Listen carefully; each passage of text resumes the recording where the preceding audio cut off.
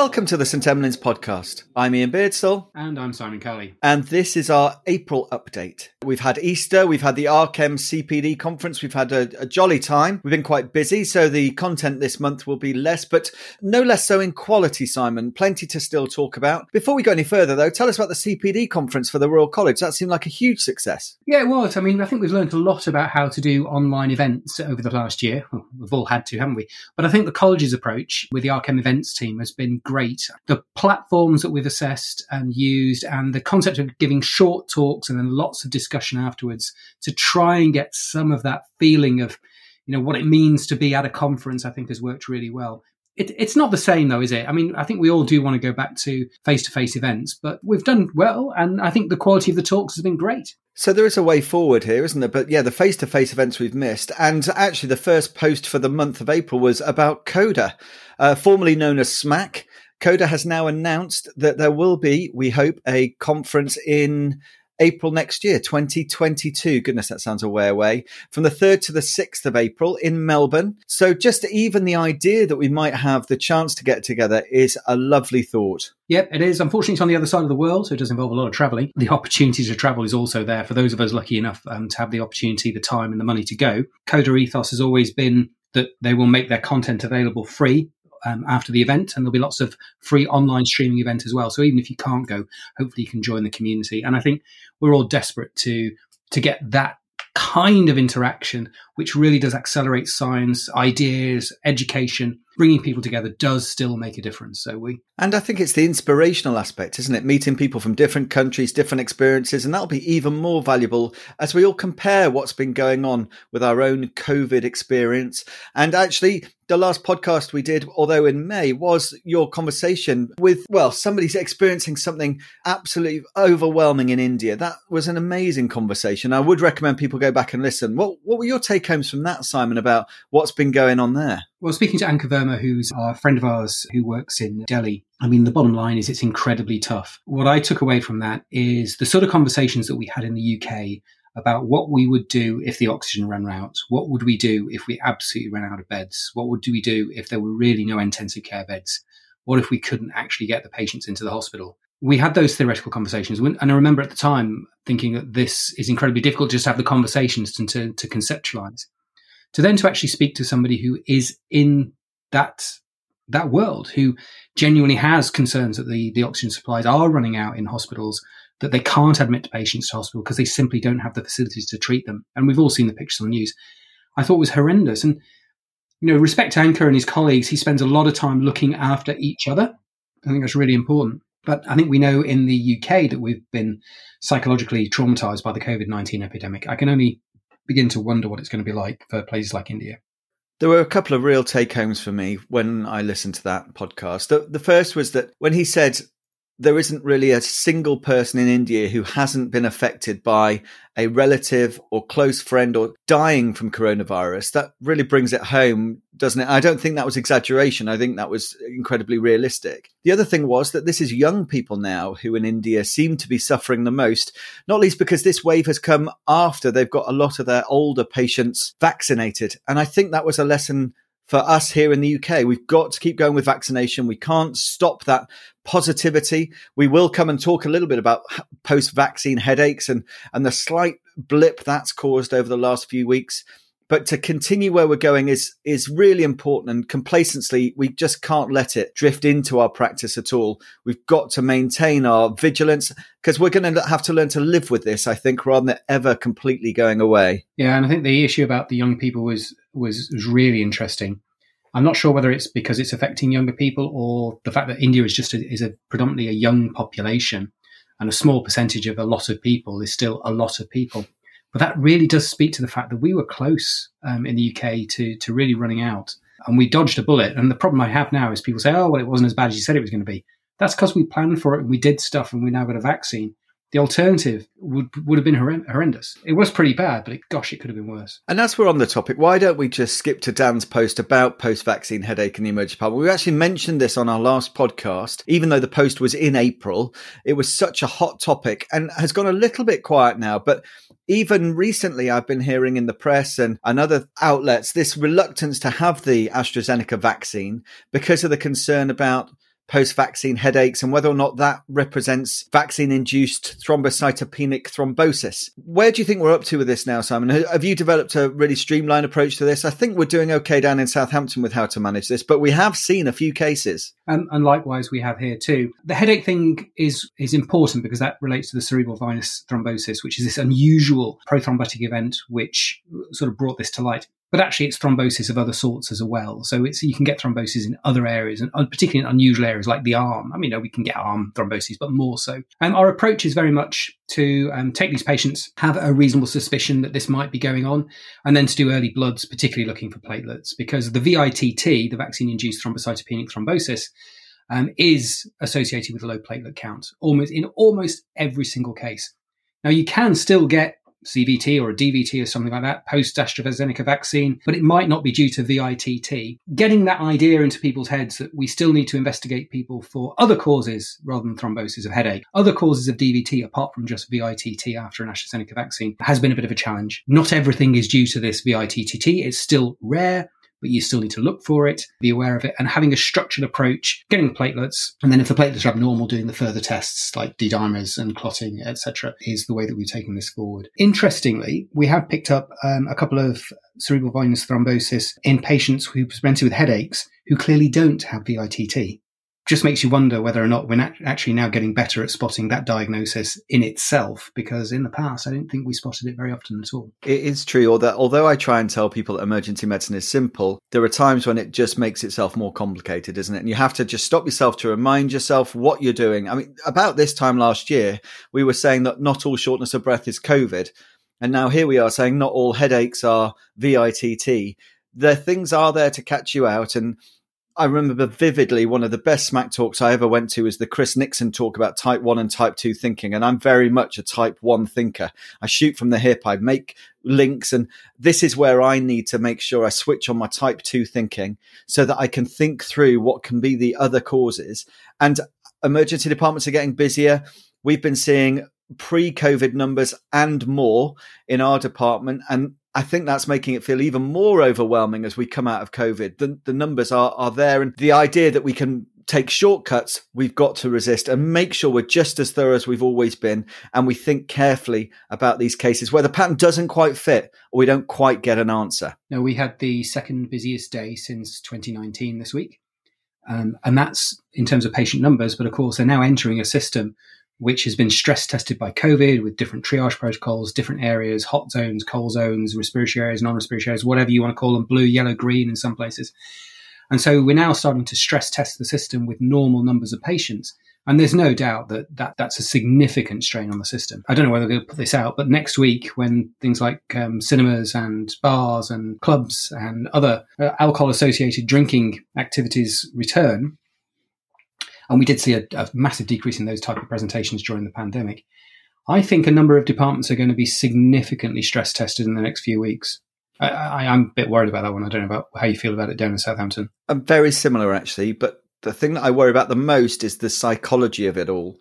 I think we've all experienced a degree of psychological trauma over the last year, in whatever form that may be. It's been tiring, even just thinking about this stuff, even if your hospital wasn't massively affected, to get back to where we were. And usually this is the time of year where we're actually relaxing after winter. June tends to be the 1 month where winter goes away in the emergency department and the sun is shining and you think, well, maybe there's a respite. And now there isn't. And that need to make sure we keep ourselves grounded, look after staff, make sure we're still caring for people. There is undoubtedly this anxiety that patients have that you need looking after. They want looking after now. General practice is doing everything it can. We are doing everything we can, but the system is stressed and we just have to make sure we look after each other, not just in the ED, but throughout the whole healthcare system. This also relates to the fact that there is no point people getting on Twitter and blaming different individuals about what's going on. We've just got to get through it and make sure we do our best. Absolutely. And definitely don't blame general practice. They are working proper hard at the moment. Well, absolutely. And I did emergency medicine, not least because I didn't want to do general practice. So anyone who does general practice has my absolute respect. We mentioned this individual often, Simon at St Emlyn's. He's perhaps one of the most famous scientific clergy there are. Bayes has now entered our thinking again with your excellent post about pre-review belief and how that can influence your critical appraisal. And this is just even deeper thinking about how we look at papers and how, well, different individuals can seem to take the same data and come to completely different conclusions. We've seen this over the past few years. TXA is an excellent example. Can you just tell us a little bit about where this blog post came from and what it was that made you think about it? Well, it was TXA, to be honest. And Crash 3. So in Crash 3, big randomized control trial of TXA in head injury. And if you take the headline figures from the trial in all comers who they included, the primary outcome of whether or not they lived or died from a head injury related death at 28 days, there wasn't actually a statistically significant difference. That's fine. That's what the data says. But then there was some subgroup analysis done, which showed that in certain groups, particularly those who don't appear to have a devastating brain injury right from the off, so the ones who might potentially benefit from TXA, then the data suggests that there's potentially a significant benefit in that group of patients. So if your pupils aren't blown, your GCS is 8 to 14. And I kind of like that idea. It makes pathophysiological sense to me. It fits with what I previously know about TXA, how I understand the science. It fits with the people that I know who've done the research. And the point is that when I look at the paper and I believe that perhaps I'm being entirely objective and I'm just looking at the numbers and I'm just looking at how it was done, that's not really true, is it? I'm totally invested in TXA before I even read the paper because I've been an advocate of Crash 2. I prescribe it in my department. It's a KPI for us. I know the people. I've been to some fantastic lectures on it. I've asked questions of these people. They've been on the blog. They've been on the podcast. Well, of course I'm biased before I even pick it up. And then other people will have had a very different journey to Crash 3. They may have not used TXA in their practice regularly. They may quite rightly notice that Crash 2 wasn't done in countries like the US and Canada, and therefore they may feel that the evidence doesn't really back up what they do in their practice. And so they'll come to the point of opening the Crash 3 paper, believing that it probably doesn't work. And then when you get data like in this trial, which is not super strong in either direction, so it's not definitively it doesn't work because the subgroup analysis says it probably does, and it's not definitively that it definitely does work because the overall mortality, there's no difference for all comers. You can see where people could quite happily sit on the fence on that and then just fall off on one side or the other, largely influenced by where their beliefs started before they even started reading. So for us as critical appraisal people, what it means is that what I suggest to people is before you read the title of the study, read the methods, and then write down what you believe it's going to show, and then read the full paper. And only then can you perhaps get an objective view of what actually is in front of you. And do you think there's any other ways that we can try and prevent that from happening? Or is it just inevitable and actually recognizing it is part of the process? So if you go into something knowing that you have perhaps got that bias, you can actively work against it. You do need to go into it with your eyes open. Writing down your declaration before you read the results would be a good idea. But that's generally not how it's going to work, is it? It's most of the time you're going to read it, make a decision, and then find out that there's some idiot on the internet who doesn't agree with you. I hate to break it to people, but there are lots of people on the internet who don't agree with you, who are right, or have a different perspective, or have a different view, and you should listen to those. So when you do find people disagreeing with you, particularly about a paper, particularly about evidence, then you need to think carefully about why they think what they do. And particularly if it comes from somebody reputable who's got a long track record in critical appraisal, you do need to maybe give them a call, contact them, do a blog with them, podcast, have a conversation, and try and understand why perfectly reasonable people with lots of intelligence come to a different conclusion to you do. Because actually they might be right, you might be right, or in fact, the truth may be somewhere in the middle. I'm more and more interested in bias itself across lots of different areas of medicine. And you see this on a day-to-day basis, don't you? Not just in this format, but every day in the emergency department, where a patient immediately goes in the department massively affects their treatment. So if that patient with a headache goes to minors, they will get completely different treatment to if they go to majors with a headache. And if somebody writes on the triage notes a comment about they recently had shingles, then that patient's pain will get attributed to the fact they recently had shingles, even though the fact it doesn't fit at all. And this is where medicine for me becomes fascinating. The idea that we just have to think quite deeply. We have to remember and be really self-aware of the things that we go into believing and how we can make sure that we're not dragged down one direction. And I think you've done a brilliant job just pointing out that this affects not just clinical practice, but critical appraisal as well. I also think clinically, you and I as more senior clinicians, we need to work in an environment and to foster a culture where people can come up to and go, Ian, are you sure you're right about that? Irrespective of their grade, their specialty, what profession they're in. You need to culture an environment, because there will be times when your pre-existing beliefs and biases mean that you're actually in the wrong. And you do need that little tap on the shoulder and go, Ian, are you sure? Well, I've had a good couple of occasions in my career where I've almost come a cropper if it hadn't been for people actually doing that. And those biases are not just the ones we've mentioned, but it might be by you being tired or hungry or all of those other things that make medicine so much more than just the scientific fact. It is fascinating what we do, isn't it? We're very lucky to have the jobs we do, I think. Oh, it's a great job. It's a great job. I still enjoy going to work and I still enjoy the clinical practice. It's hard some days. I'm not getting away from that, but it is interesting. And gosh, wouldn't you rather be doing an interesting, hard job than a boring one? Most of the time. Now, the final post from April that we haven't yet covered was also another podcast that you did with the legend that is Peter Brindley, a man who I have met on a couple of occasions personally and like hugely. And this was about how we decide whether stuff like this that we're doing now, podcasts, blogs, whether they're any good, whether people should pay any attention to them, or whether it's just two lonely old blokes talking into the ether, praying that somebody cares about them. Well, there is that, and that is a scoring system of sorts. But I thought this was interesting because, again, it's an area where I've changed my view over the years. Is there any worth in trying to measure this sort of stuff? You know, the impact of FOAMed or blogs and podcasts.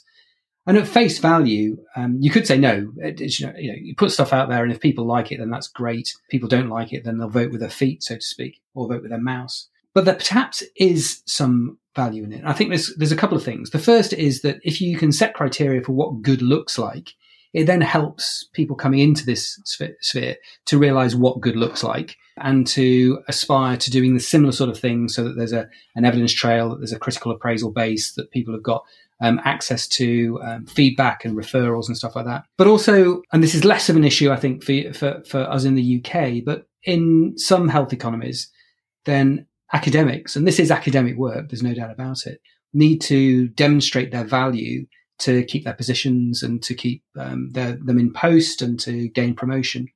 And so some form of quality measure is useful. Particularly this is more in the Americas. And so I can completely understand where these things come from. The difficulty is, and as we talk about in the post, is, how do you measure what good is? Kind of know it when you see it, don't you, Ian? But there perhaps are markers. And then we also talk about the fact that there have been scores out there like the SMI score, the ALIUM-AIR score, the metric and the metric Q scores. But many of them are actually being superseded by major search engines. So search engines like Google now put FOAMed sites into what they call the EAT site, also known as Your Money or Your Life. Because it's medical health information, they are very careful that you have to demonstrate that you have credibility in this area in order for your posts to be ranked on Google. And so we're seeing the whole information access availability and sharing models change as the large search engines get in on this area and realize that there are potential harms and also potential gains in this area. So it's a fascinating area. Please have a listen to the podcast, if nothing more than to just listen to Pete Brindley, because he's just great. And a very, very funny man. And if you're ever feeling a bit low, just search Peter Brindley and go and watch one of his lectures. He's done a couple at SMAC. They are full of humour and giggles and education, and frankly, something I aspire to try and emulate whenever we try and do stuff here on St Emlyn's. And of course, you're all discerning listeners, because here you are at one of the UK's premier FOAMed sites.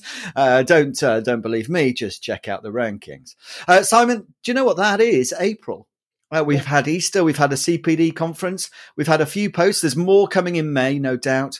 And there's lots of other stuff happening in the UK. The big news is a change in our curriculum for our emergency medicine trainees. And no doubt we will be talking about that in the future. There's lots going on with that. That will be absolutely at the forefront of our minds, whether we're trainees or trainers in the UK. And as we hopefully come out of this COVID wave and into this new world, we'll be able to keep talking about medicine and how we do our best to care for people. My big message would keep smiling. The departments are getting busy. People will ask you for all sorts. But remember, you're there as their first line to care for them. And they come to you because they believe in you. And they have every reason to believe in you. You're all proving your worth every single day. So yeah, maintain your humour. Keep going. There are sunnier times ahead. Take care, everybody. Have fun.